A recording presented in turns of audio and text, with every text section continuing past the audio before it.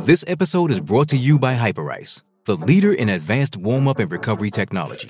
They have tons of innovative products, like Venom-heated wearables to help soothe sore back muscles, Normatec compression boots to speed up recovery and increase circulation, and Hypervolt massage guns to improve mobility. Loved by athletes like Naomi Osaka and Erling Haaland. Try them yourself.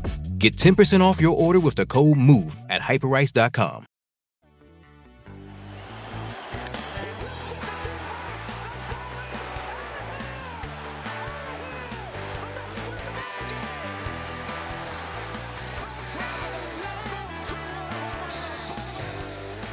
Hello, everyone, and welcome back to the Shea Station Podcast. It's episode 129. It's Thursday, February 9th, and we have a voicemail episode. We have not done a voicemail episode in like almost a year.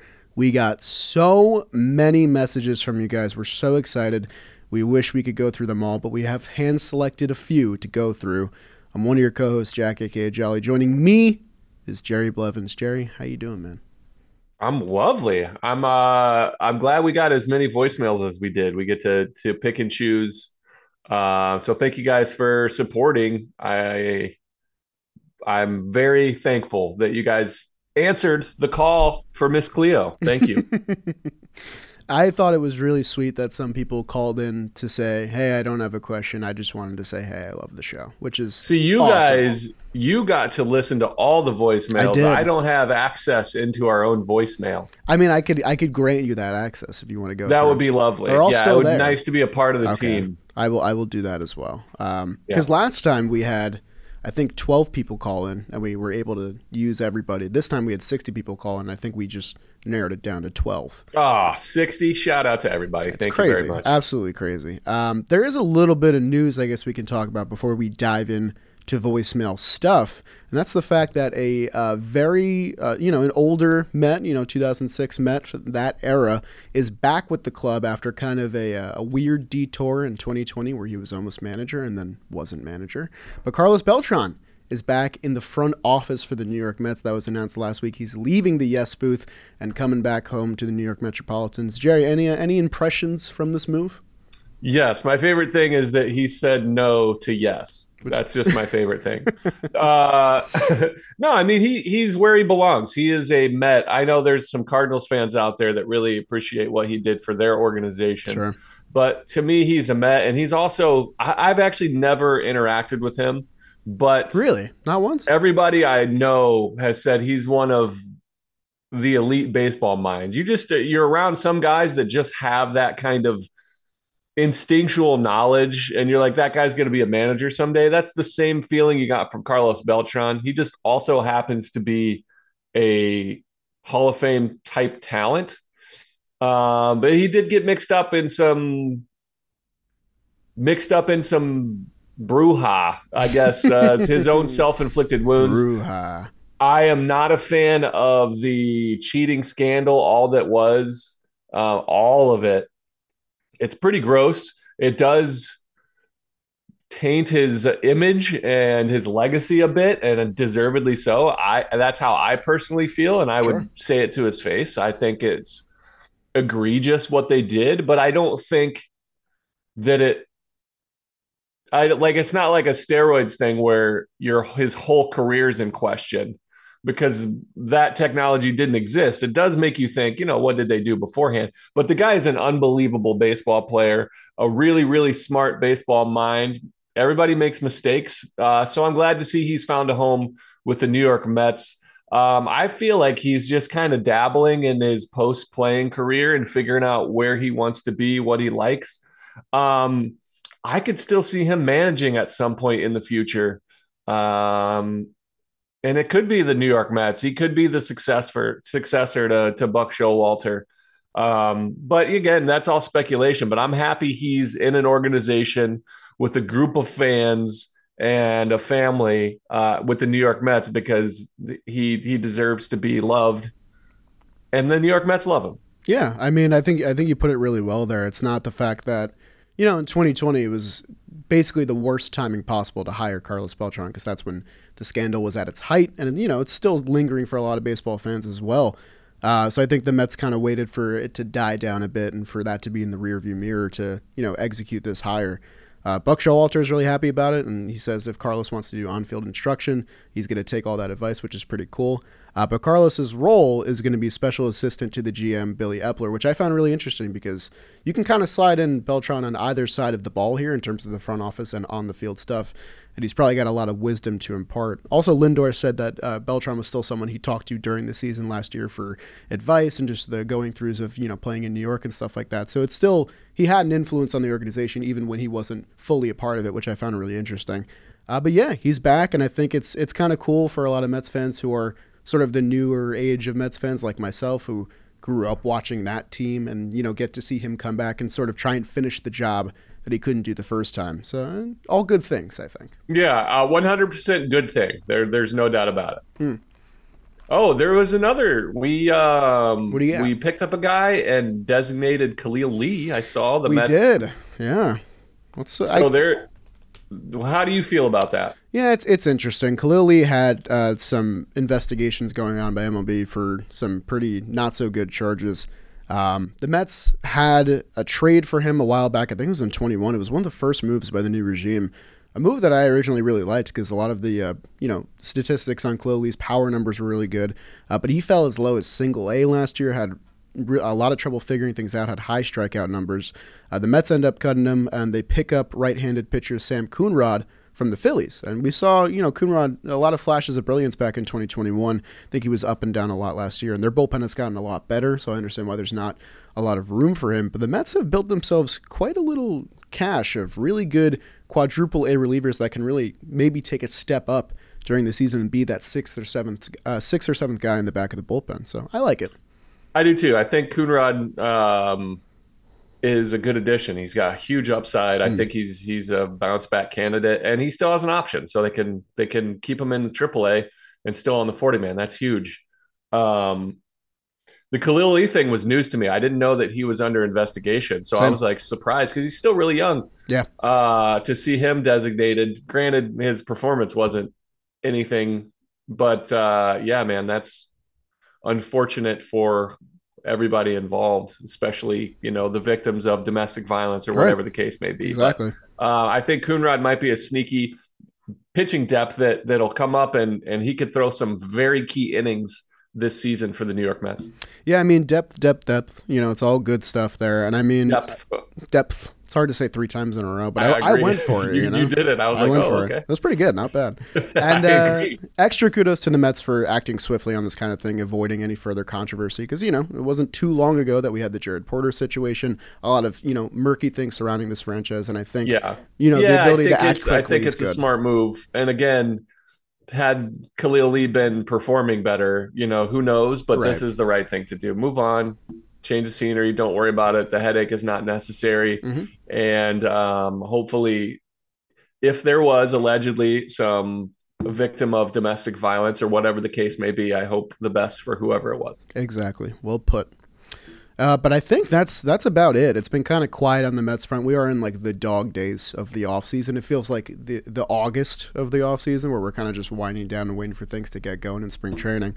I know, right? It's quiet because pitchers and catchers right around the corner. I'm so damn excited. Also, we haven't officially said it. I guess we can officially say our plans. You want to say it? Let's go ahead. I think we can say it. We got the plane tickets and everything. We got the house. Me and Jerry are going to be at spring training, guys. I believe we're going to be there the 22nd through the 27th of February. We're banging out player profile and projection episodes during then. I'm hoping we can get like 15 done, and we're going to be doing a lot of other stuff. We'll be around Clover Park in Port St. Lucie. Hopefully we see a lot of Mets fans there. We'd love to interact and do some stuff with you guys as well, but this is going to be my first spring training ever, so I'm really excited. Yeah, this is your first venture into Mets. We obviously did the John Boy spring training home in Arizona last year, which was an absolute blast. Florida's a whole different animal, and you're going to be where your bread and butter is. You're going to be there for the Mets, and so it's exciting. Yeah, I mean, I already told my parents, and my dad's first request was get some autographs. That's all I want. Just get some autographs. And I was like, Dad, I'm trying to be friendly with people. I'm trying to, meet. Yeah, and you're mingle, trying to be, not be a fan. professional, and Dad's like, give me an autograph. He did not care. He wants. Don't worry, I've done that my whole career. It was kind of frowned upon early in my career to ask your fellow baseball players for autographs. Obviously, Ken Griffey Jr., those kind of guys I did. But, I'll be like, hey, my mom wants your autograph. It's hard to say no to somebody's mom. So exactly. I'm going to get him able to pull it. I got to get him one. If I can get Nimmo to sign a ball, Nimmo would do it. I think he feels like a nice strong arm guy. his niceness, his ability to be nice. I thought you were a nice guy, Brandon. Take advantage. And with that, so hopefully we see you guys. We'll probably put out like a formal post, and we'll have fun. We're so excited. But let's get into those voicemails. Thanks again to everybody who called in, either with a question, with a statement, but even those guys that called in and said, I don't have a question, just wanted to give a call in. So cool, so appreciative. Jolly and I and Jack as well. We appreciate you guys' support, because without you guys listening and tuning in, we don't exist. So thank you. Love that. We also appreciate the support of our sponsor for today's episode, the DraftKings Sportsbook. Gotta tell you about them real quick. The biggest Sunday in sports is right around the corner, and the DraftKings Sportsbook is the best place to place your bets on the Super Bowl. New customers can bet just $5 and get $200 in bonus bets instantly. Plus, all new customers can get in on same-game parlays and combine those bets for an even bigger payout. Check the app every day between 6 to 9 p.m. Eastern Time to see what prop bet will be boosted during that time as well. Again, download their free and easy-to-use app right now. Use code SHEA, and new customers can bet $5 on the Super Bowl and get $200 in bonus bets instantly only at the DraftKings Sportsbook with code SHEA. Minimum age and eligibility restrictions apply. See show notes for details. And thank you to DraftKings for sponsoring our voicemail episode. Love it. Thank you, DraftKings. Jerry, I've gotten so good at saying minimum age and eligibility restrictions apply. You know how hard that is to say really fast? Is that harder, or is 3 depths in a row harder? That's a good question. Depth. Well, you can never have too much depth. We're going off the rails already. Yeah. Okay. Let's get into it. Jack, can you take us away if you don't mind? Hey, guys. My name's Nick. I live in the D.C. metro area. Real big fan of your pod. Love talking baseball. John Boy Media, my favorite Mets pod out there. He's a Mets fan for over a decade. I have a question about what your guys' thoughts are on the future of Pete Alonso. I think he's an integral part of our team. His consistent power has been incredible the few years he's been in the league, and we need to expand on that. But do you see him playing first base in the latter half of his career? Where do you see him kind of fitting into the Mets' plans as the contract talks come up? Throughout the offseason and over the course of the year and the next year. Real curious on your long-term outlook on Pete, part of the Mets franchise here. Thanks for your time. Love the pod. Keep up the great work. Thanks, Nick. Jerry, you want to take this one away? I do. Nick, shout out D.C. metro area. Hell Lived yeah. in D.C. for a year. So, Former National. Nick, I cannot see a future without Pete Alonso being a New York Met. It is a must for me. He is a piece of your franchise that has to be around. To me, there's some consistency. This lineup has been devoid of power, and he is your power. He's a preeminent power first baseman, a throwback to those 90s and early 2000s style of bashing first baseman. And I love it. He's a hard worker. He's a great member of an organization. He's good to the younger guys. He's very responsible and out front. Plus, I think his power translates. He's not like I don't think I could see him aging well, even though power kind of fades with time. I can see him pulling, doing well later into his career. As for first base, I think he might even become a better first baseman. And over the next few years, based on reps and getting practice at the big league level, learning his own range, because right now you'll still see him dive for things that are out of his range, or he gets to balls that he shouldn't get to because of the second baseman being there.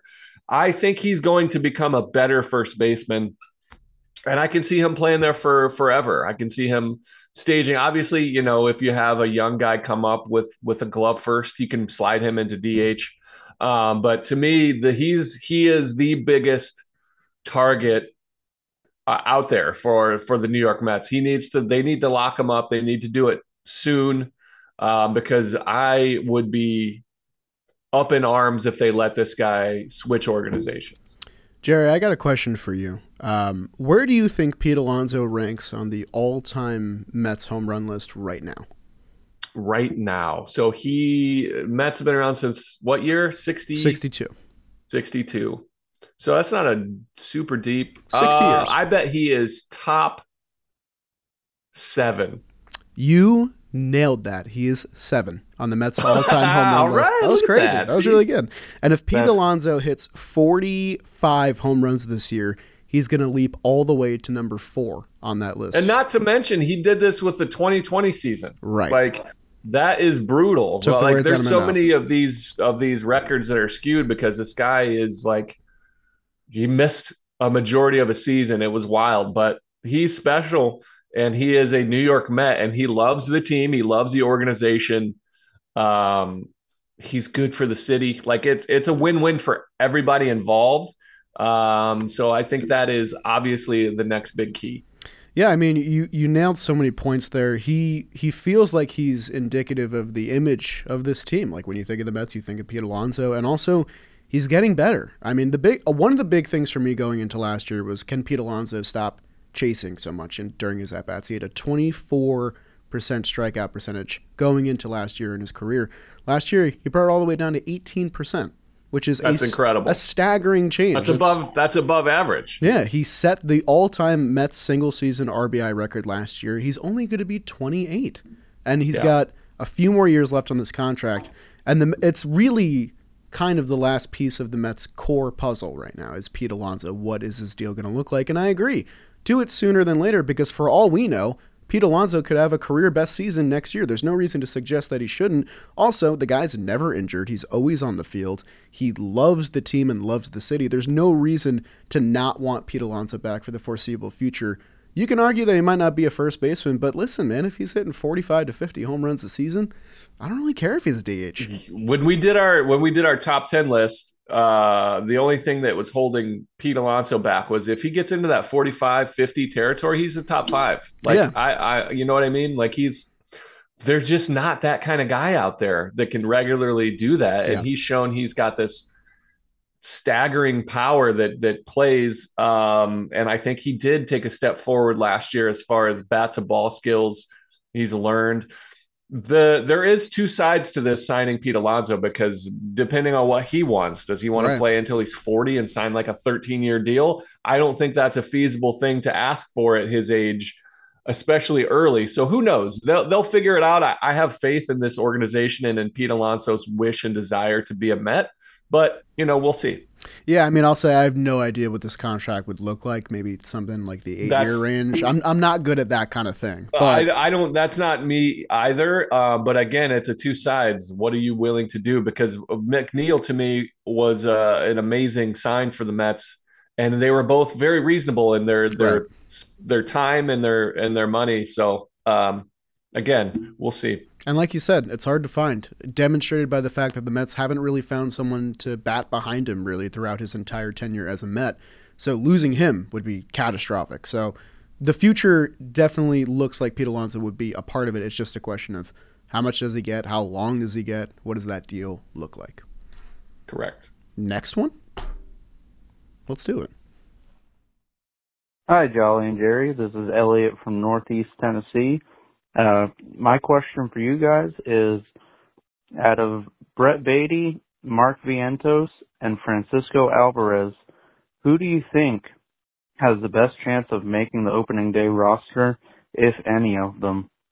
So I just wanted to get your guys' input on that. Thank you. Thanks, Elliot. It's a good one. Nice. This is a question we got a few times. I think Elliot's was the first one I heard, so I went with Elliot's. It's a tough one. Honestly, it's very specific. Thank you, Elliot from Northeast Tennessee. I'm born in Eastern Tennessee, Johnson City. Wonder where you're from. Either way, opening day roster specific. So this is a very specific question, Right. so I'll let you answer it first. Yeah, because it's not a matter of which guy is going to have the most impact this Yeah, year. who It's we which think, guy who is going to be up deserves it. first. Yeah. Who has the best chance to make opening day roster? So the acquisition of Tommy Pham does complicate it a little bit because now the Mets have kind of a filled out bench if you do Nito, Ruff, Guillorme, Pham. So with that, if Ruff for some reason, doesn't make the team, which, there obviously would be a reason, we all know it. But in my opinion, I envision Mark Vientos getting that spot for a couple reasons. One, we've talked a lot about the fact that Brett Baty did not get a ton of seasoning at AAA before he got called up. And he did look good in a lot of moments down the stretch for the Mets last year, but I do think some time at that highest level of the minor leagues would be really beneficial to him. Two, the Mets have outright said that Francisco Alvarez is not going to make the opening day roster because they want him to be a catcher, not a DH. Whether you agree with that or not, that is their plan. They've made it abundantly clear. He's going to be in spring training getting reps, but I don't see him making the opening day roster, barring some kind of injury. Vientos is the one that got a ton of seasoning at AAA last year, got a ton of at-bats, produced offensively really well. His only caveat has been his defense, but if the Mets need a right-handed bat off the bench that isn't Darren Ruff, I envision it being Mark Vientos. I agree with everything you said. I'm just going to add that Baty needs seasoning at third base. He needs third base reps, and I think they're not going to give him opening day starting third baseman job in the big league. So I think he needs seasoning. Alvarez needs reps defensively. Yep. And then Vientos is the only guy I've never seen him play much defensively, so I don't know if he deserves the tag of a bat only. But that's what he's got, and that's what I'm going to go off of. I can see him. He's the only guy I can see making, outside of injury, making the opening day roster. Jerry, did you see who Brett Baty trained with this winter? I did. He's a Tulo kind of guy. Let's see that cannon show up. That'd be kind of sick. I mean, Tulo was one of my favorite shortstops to watch just do anything growing up. Absolutely. So if you're learning from him, you're learning good stuff. Next one? Let's do it. Hi, I have a question for Jerry. So recently I found my pair of Jerry Blevins socks from a giveaway at Citi Field a few years back. And I was wondering if you remember that giveaway, if you had any part in it, in planning it, or if you own a pair of the socks yourself. Thank you. Shout out to the nameless Blevins questioner. I do have the socks. I had no part in it. I begged and begged for a long time for a bobblehead giveaway. I had never had, there's so many people that have had bobbleheads in the minor leagues and other players. And I'm like, come on, can a guy get a bobblehead? My boy Tyler Clippard got a bobblehead with the Nationals in the big leagues, all the above. And so I was lobbying. And then when the Mets signed Todd Frazier, New York, New Jersey native, fan favorite, they were like, all right, cool. He's going to get this sock giveaway. And then they realized he kind of needs something else. He needs something bigger than a sock giveaway. So they said, here's your sock giveaway, Jerry. And I'm forever grateful. The only thing on the socks that has any semblance of me is a picture on the cardboard that clips the socks together. And I have probably 5 pair left. So I am grateful to the Mets for doing that in particular, because when you show up to the ballpark, you're like, oh, it's a giveaway day. Who the F is Jerry Blevins and why does he have socks? So it's to me, it's like a fun little trivia for the most random giveaway ever in New York Mets history. I mean, you're right. Your name isn't even on the socks. It just looks like it's just Mets on socks. my picture's just on the side. They demoted you to sock duty. They couldn't give you one bobblehead. If I were gonna get something, it would have been like a bow tie giveaway. It would have been fun. Oh, that'd be nice. I think Jack suggested this before. We need a pair to hang right here. A pair of socks? Right behind I'll me. bring one in. I'll bring a pair in. Good luck, Blevins socks. That's what we need right there. There it is. That's crazy. I never got a pair. What year was this? 2018 probably. 2018. Oh, we don't talk about 2018. Yeah, we don't talk about Bruno or 2018. No, sir. That was fun. Next one.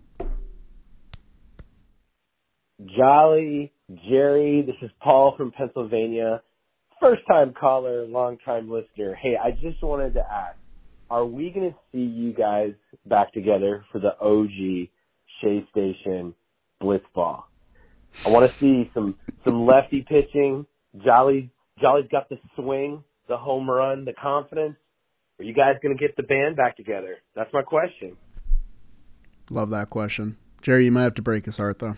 I will. I think our days in the blitzball battle are behind us. I have retired from competitive blitzball throwing, pitching, and I think I left Jolly out to dry because I don't want to throw anymore. And so just when he's starting to warm up and rake at the plate, he didn't have a teammate to represent Shea Station. So listen, I think the first blitzball battle you threw like 300 pitches in 3 days or something ridiculous. Yeah, and they made it slow it way down, and so I get it. And so I can't compete without competing, and so when you give me a rev limiter, I have a hard time at that level. Never really worked for me. Sure. If I'm going to play, I'm going to play.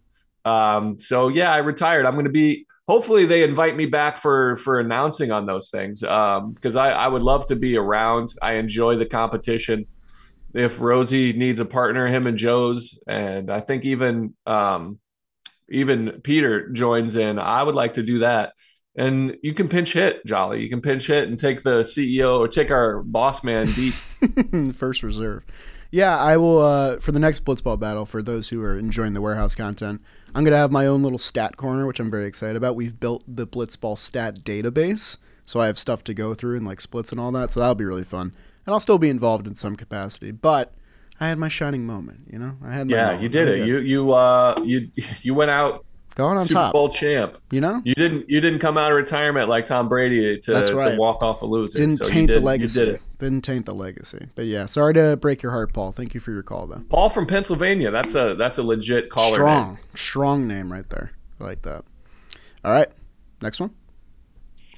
Hi, Jolly. And hello, Jerry. I have just one question for you guys. What do you guys think of the bullpen situation? I think that, it has a tremendous upside, but also a very, very big downside. Obviously Diaz had such a great year last year, Ottavino too, but there are still so many questions with like Robertson and I think Raley too. So I just want to know what you guys think about the bullpen and how confident you guys are going into 2023. Thank you. All you, if you want to take it. Bullpens are always volatile. That's a position of, what have you done for me lately? But on paper, I'm very excited about what the bullpen looks like. Obviously, Edwin Diaz as the closer gives you a leg up on everybody outside of, Emmanuel Clase. And so I like the shape of the bullpen. I think Brooks Raley is an underappreciated asset. I would love to see a true lefty and Andrew Chafin, who's still out there, come into the fold here.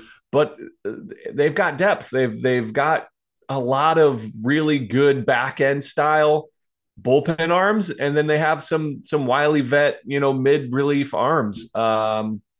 I like the shape of the bullpen. I think it's a plus. I definitely don't think it's a minus. Yeah, I think I agree. I mean, you can point to the collective age, but you can kind of do that for the whole Mets team, really, if you want to be honest there. And they have a formidable top five. You have Diaz, who gives you a leg up, like you said. Ottavino coming back is huge. I think that kind of gets underscored because it happened a little bit later, and there were so many signings that happened. Robertson was great, happened on the same day as Nimmo, so that kind of gets swept under the rug a little bit. But these are really reliable guys that have been doing it for years. And you also have Drew Smith back there, who I'm still a huge believer in that can take that real next step and be one of the guys at the back of this bullpen. I think it's a matter of who kind of fills out the back end. And the Mets have done a good job at least giving themselves options. You had the John Curtis deal last year. He'll be healthy now. We saw a lot of great innings from Steven Nagosic last year. Elieser Hernandez has had some good starts for the Marlins. And all those quadruple A guys that we mentioned before who are kind of waiting in the wings for their shot. So at least nothing else, the Mets have depth. They have answers for guys that can pitch in the bullpen. Tommy Hunter came back. He was huge for us last year as well. So, I mean, there will be no shortage of relievers, and I think you have the elite talent at the back end that makes this kind of one of the stronger areas of the Mets roster, in my opinion, barring any injuries. Yeah, couldn't agree more. That long guy kind of, we'll see. You've got starters. You've got Joey Lucchese, who's out there with that curve. Could be that kind of long guy if he doesn't make this rotation. You've got options, and that's the key. They have guys by name and by reputation and track record that could pitch the seventh, eighth inning of a one-run ball game and seal the deal. And so you want guys like that. Again, we're huge, Drew Smith fans. He could lock down that eighth inning guy. You're kind of hoping for that next step from him to see that. But you've got options, you've got depth, you've got track record. I think it's a plus. I think the team is solid back there in the bullpen. Yeah, definitely agree. Across the board. All right. Onwards. Okay, so excuse my voice. I'm currently sick, but how would you guys platoon, or not necessarily platoon, but work with the catchers, with Tomas, and Omar Narvaez, and then Francisco Alvarez? How would you project it to happen, and how would you think that the Mets are going to do with it? Okay, thanks guys for the show. That's a good question too. What was the second half? How do you handle the catching situation? Was there another? How would we do it, and how do we think the Mets will do it? I think got it. You go off. You go first. I'll go second. Sure. So on Fangraphs right now, Narvaez is the starter. Nido is the backup, which I find a little interesting because Nido is very familiar with the staff. He's been with the team a while. He just got signed for a 2-year deal, which is awesome. So that's how they have it laid out right now. I mean, I've said for a while that in a perfect world, I would have liked to see Alvarez up with the club immediately, maybe not catching every day, but catching at least once per rotation turn and getting reps both ways. That's probably not going to happen. That's what I would like to happen in a realistic fashion, with maybe 2 pitchers going to Narvaez, 2 going to Nido, and 1 going to Alvarez. It doesn't look like that's going to be the case, and that's okay because Alvarez can get seasoning and become really good at the position and kind of just take it over fully once he's ready.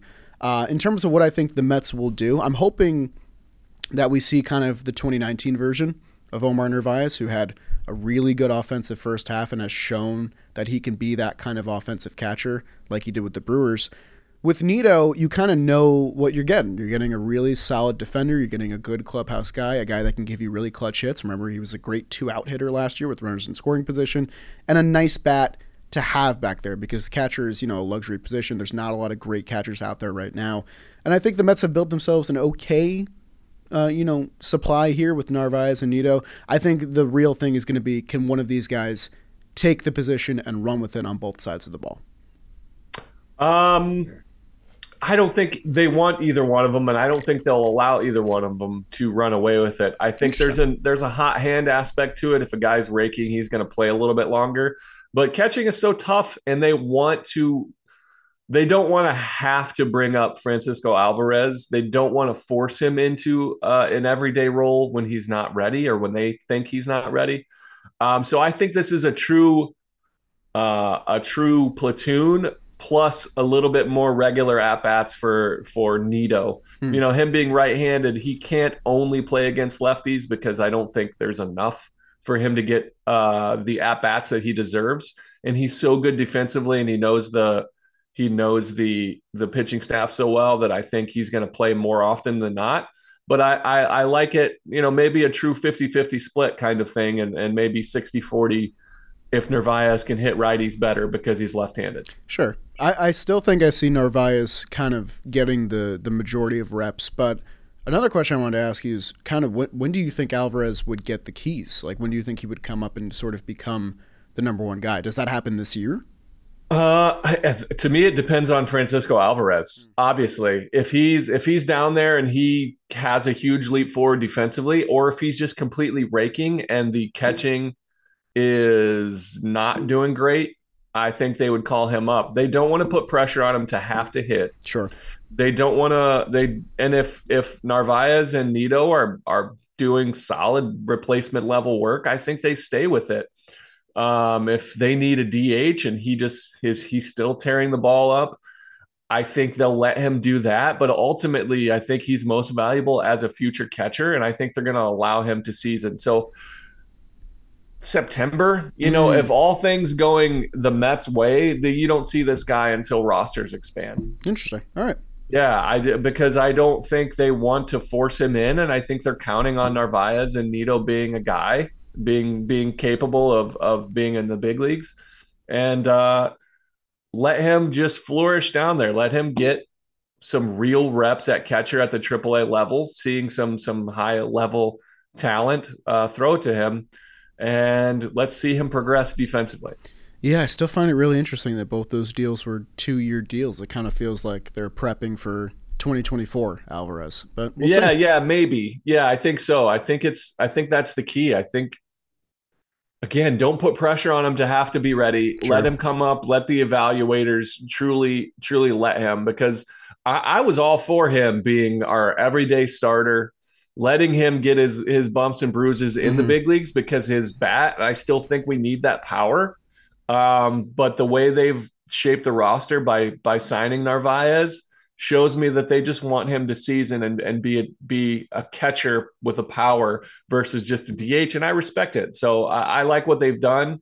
I would have rather let him be in the lineup every day, but with the way this roster is shaped out, you can't. So yeah, I think catcher and third base, those are the two toughest positions right now to kind of see where they'll be like 3 months from now. So yeah, again, for me, Escobar is the guy at third base. Sure. Until proven otherwise, because he had 20 homers last year. He had a solid year. It was really bad for a while, and he lost some playing time. But ultimately, he had a down year, but it's worse than it. It's not as bad as it felt, and I think he's a very big bounce back candidate. I think he's a very good hitter and a switch hitter. I think he could be very good, and I really think Brett Baty needs some defensive seasoning as well at third base, because it's such an important defensive position. His future's bright. I think he's going to be an impactful bat for the future, but I think both of those guys are in the same category of they're a little too green right now defensively, and let them see some elite pitching at AAA before they call them up. Yeah, I like the caution, honestly, because we're starting to get real excited about Alvarez and Baty. I feel like we talk more and more about them every episode. So this roster, we talk about the age all the time. Right.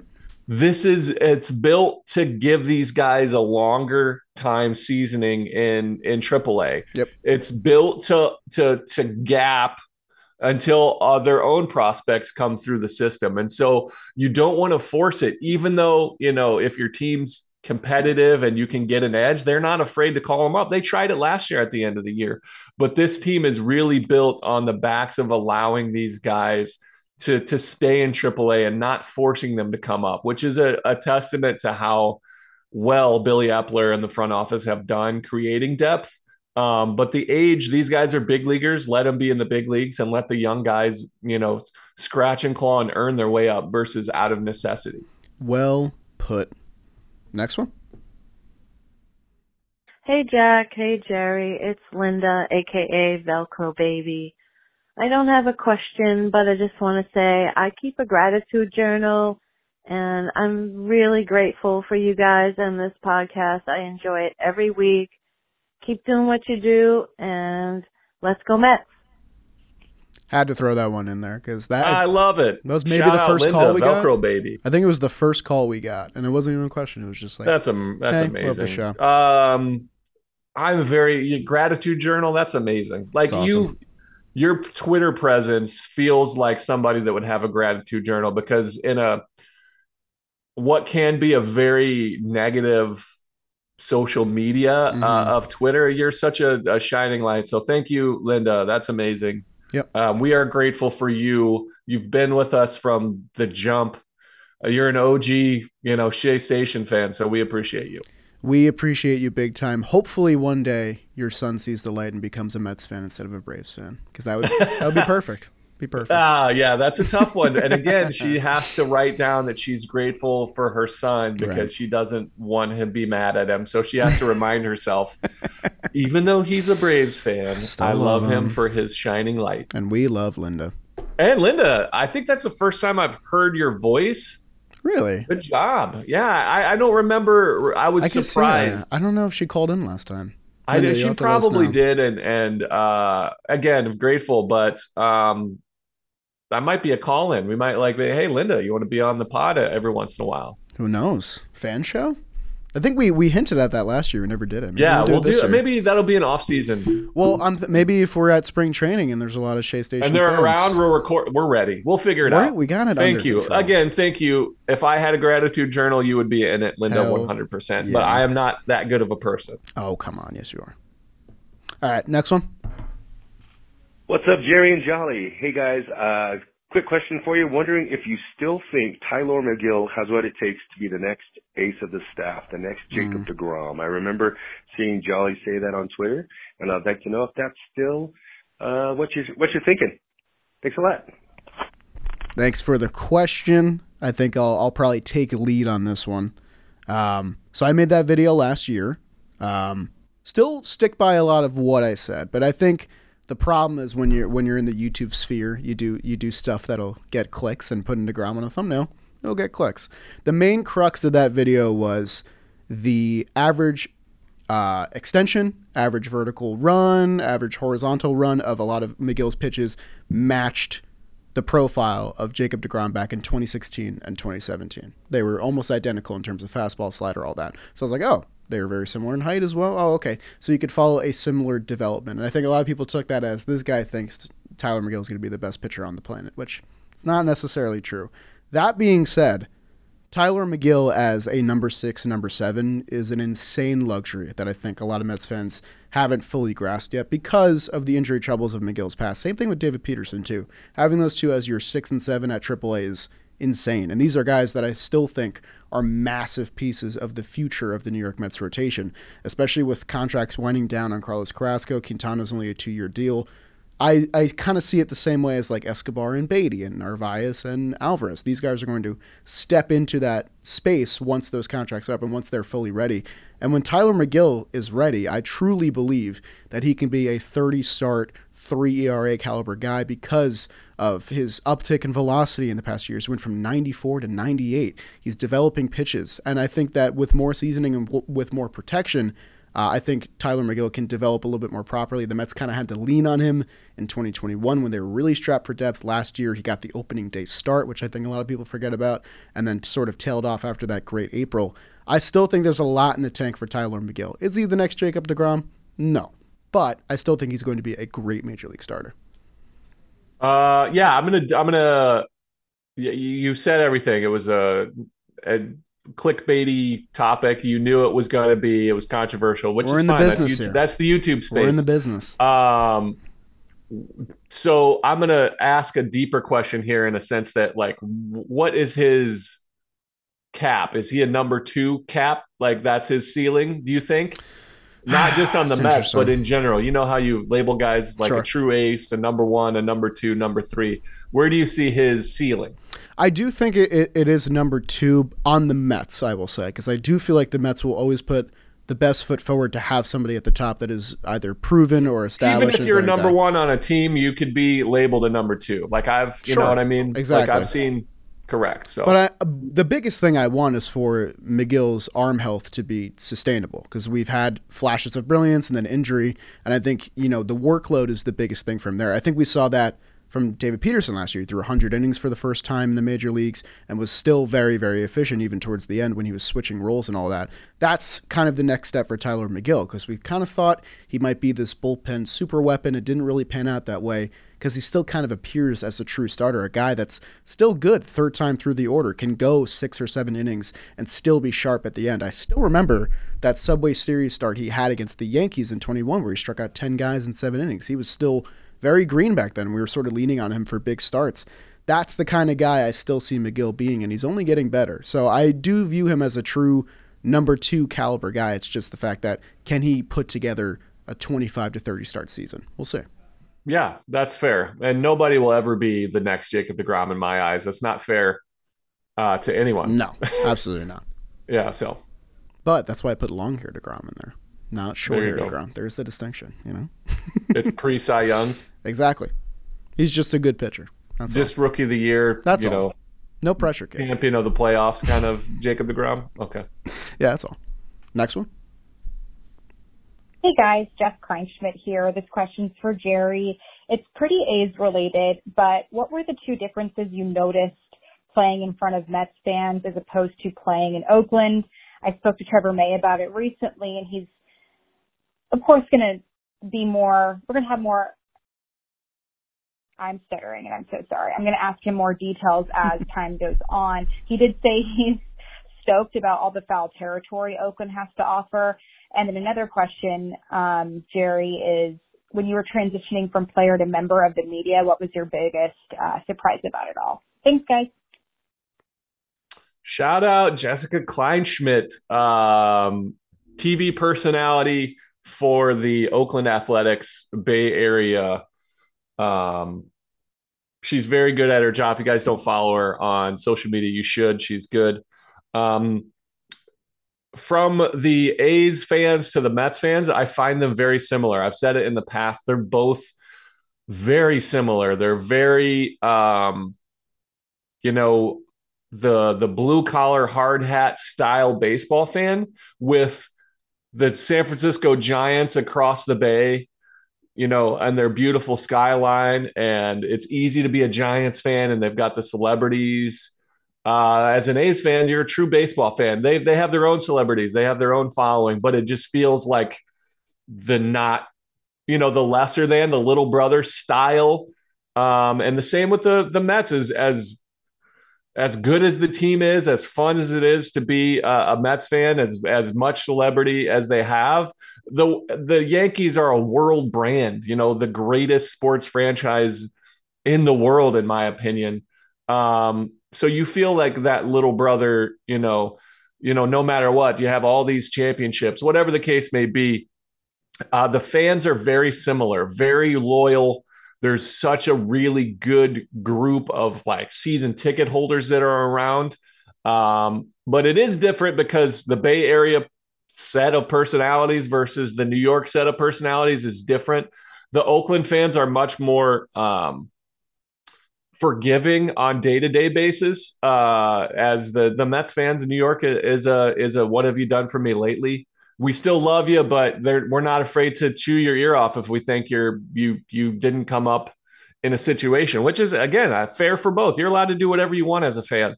I love them both, and I'll forever love them both. Well put. Yeah, I really like how you highlight the similarities, because the franchises couldn't be in different places right now, in more different places between the A's and the Mets in terms of ownership taking the franchise in one direction or the other. And I think it really highlights the fact that, regardless of where your team plays, who owns your team, baseball fans, if they are spirited enough and if a team, gives them so much in the past, they will still be rabid year in and year out. And I'm hoping that it doesn't end up with the A's being relocated or whatever everyone is theorizing, because that is a storied franchise. They have some of the most memorable seasons in recent baseball history. You go back to Moneyball, you go back to the winning streak, you go back to the 2010s years with Bob Melvin. There were so many good A's teams. There's a reason that fan base is the way they are, and it's because the A's have put together a great culture of baseball leading up until these recent years, which is unfortunate because there's a lot of new people getting into baseball, and this is the perception of the A's that they'll have, which is disheartening. But at the same time, this is the perception of the Mets that these newer fans will have. They only know the Mets as this kind of team. It's a tough time to be an A's fan, and one that I respect them so much more, because it feels it would be so easy to jump ship. Yep. And I feel like they're being forced to, or trying to push them away. So again, that's the details that are deeper. But the second part of Jessica's question had to do with the transition from player to media. I think the biggest difference for me was how quickly the game kind of moves on from you.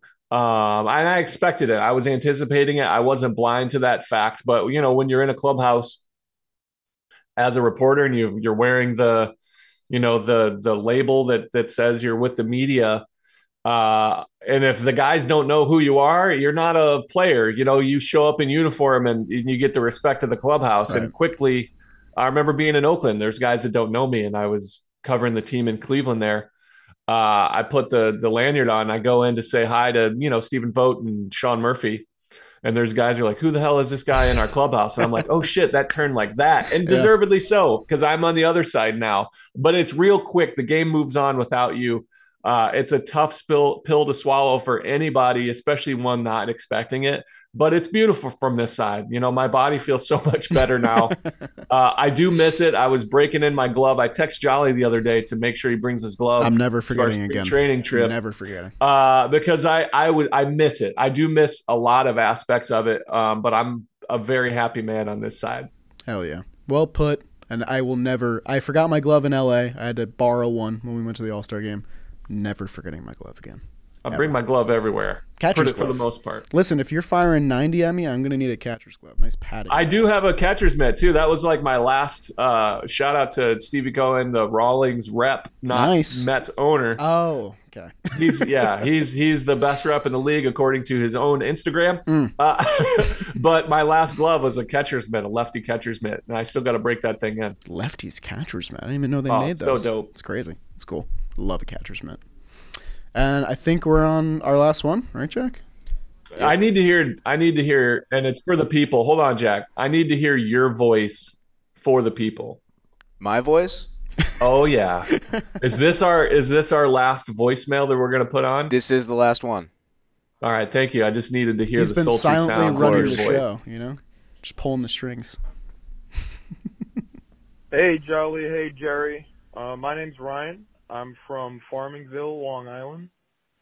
Big fan of the show. Big fan of you guys. Been watching Jerry. Been a big fan of him since he was on the Mets.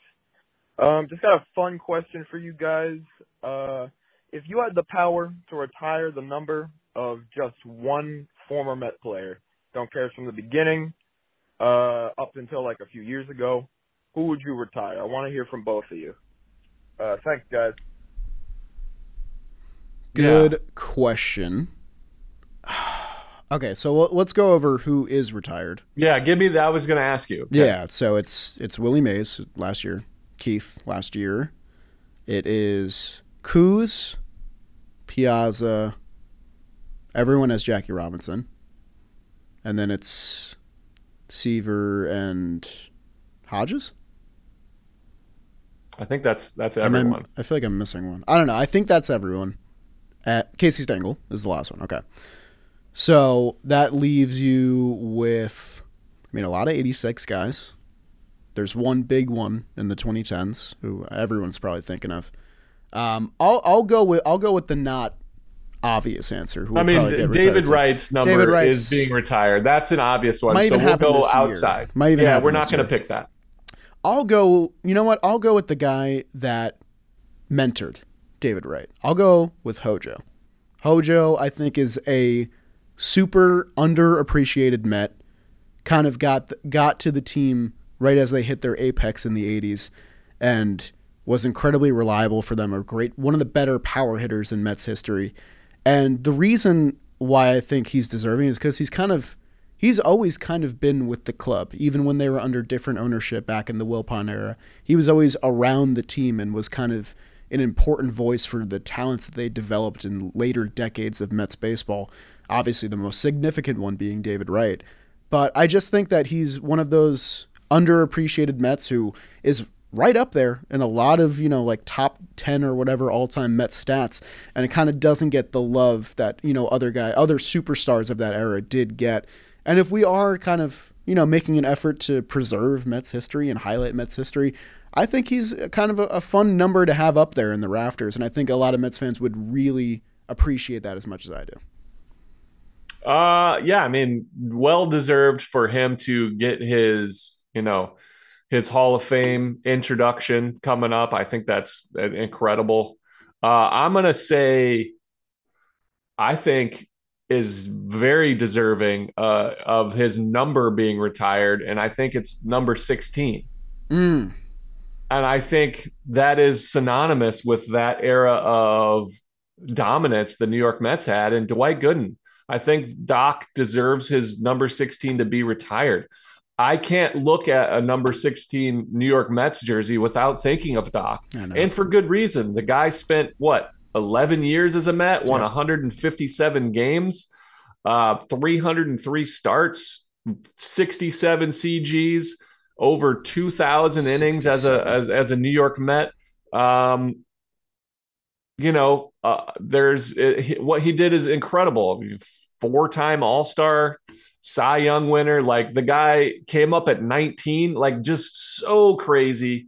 I think he deserves to have his number retired. And having your number retired is another huge step away. Like you go into the team's Hall of Fame, that's incredible on its own, but to retire a number where there's never going to be a player behind you wearing that same jersey number is a much, much more elite circle.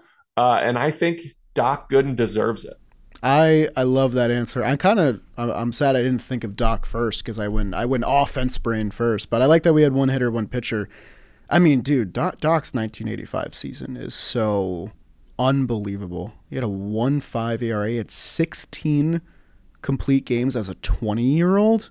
Did you look at his numbers as a 19-year-old? They're crazy. They're nuts. His numbers as a rookie at 19 years old were insane too. Like the guy he was so dominant.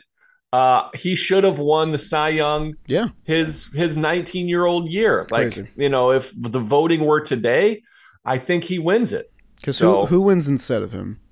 Rick Sutcliffe threw 150 innings. Yeah. Went 16-1. Yeah. Okay. Only made 20 starts that year. Dwight Gooden. Doc had 120 had more 31 strikeouts. starts through 218 innings and dominated. He had 120 more strikeouts. Like he would have won. He had a lower whip. He would have won. That's so had the interesting. voting been a modern vote. It's really interesting that they went with a guy with less volume in like every stat and less wins too. Wins were bigger. He only had one loss. He went guess 16-1, where Doc only went 17-9. Went. And he was a rookie. That was another one of those things where this kid will have his own. Rick Sutcliffe is again a great pitcher in his own right, but.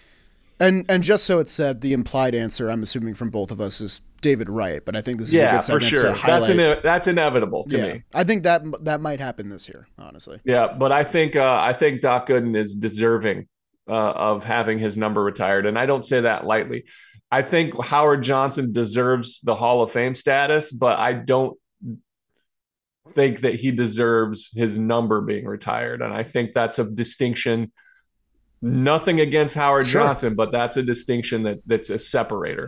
My dad's favorite player growing up, still into me. There you go. Your dad has made a couple of appearances in today's Listen, man, he's the reason I'm here. I don't think I'm a baseball nut without that's true. Without early, on adolescence. Multiple levels, it's true that he's the reason that you're here. I mean, if we really want to get deep and philosophical here, we can. We can talk about the facts. We can get physiological too. If you what want to a go way that to end this show, Jerry.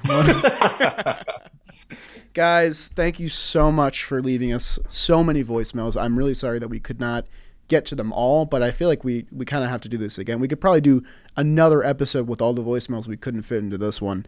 But this was a lot of fun. I love these kind of pods. Yeah, thank you guys so much. Again, this is awesome. For those of you that are going to be in spring training, please come say hello to us. Please. We'll be down there.